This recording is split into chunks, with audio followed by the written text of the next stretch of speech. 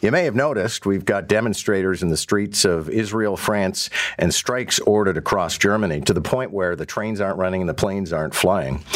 These are not necessarily related, but here to put a fine point on it is NBC News national correspondent Rory O'Neill. Good morning, Rory.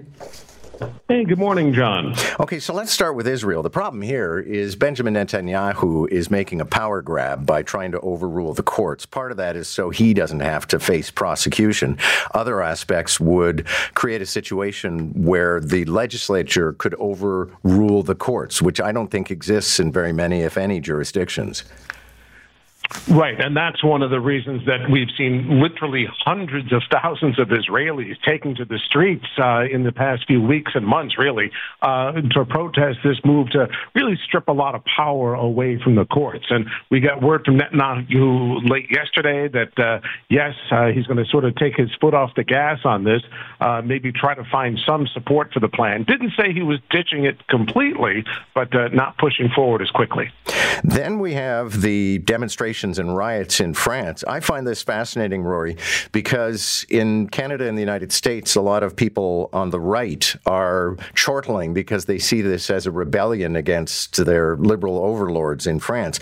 But they're doing a very conservative thing. They're trying to save the pension plan. Exactly.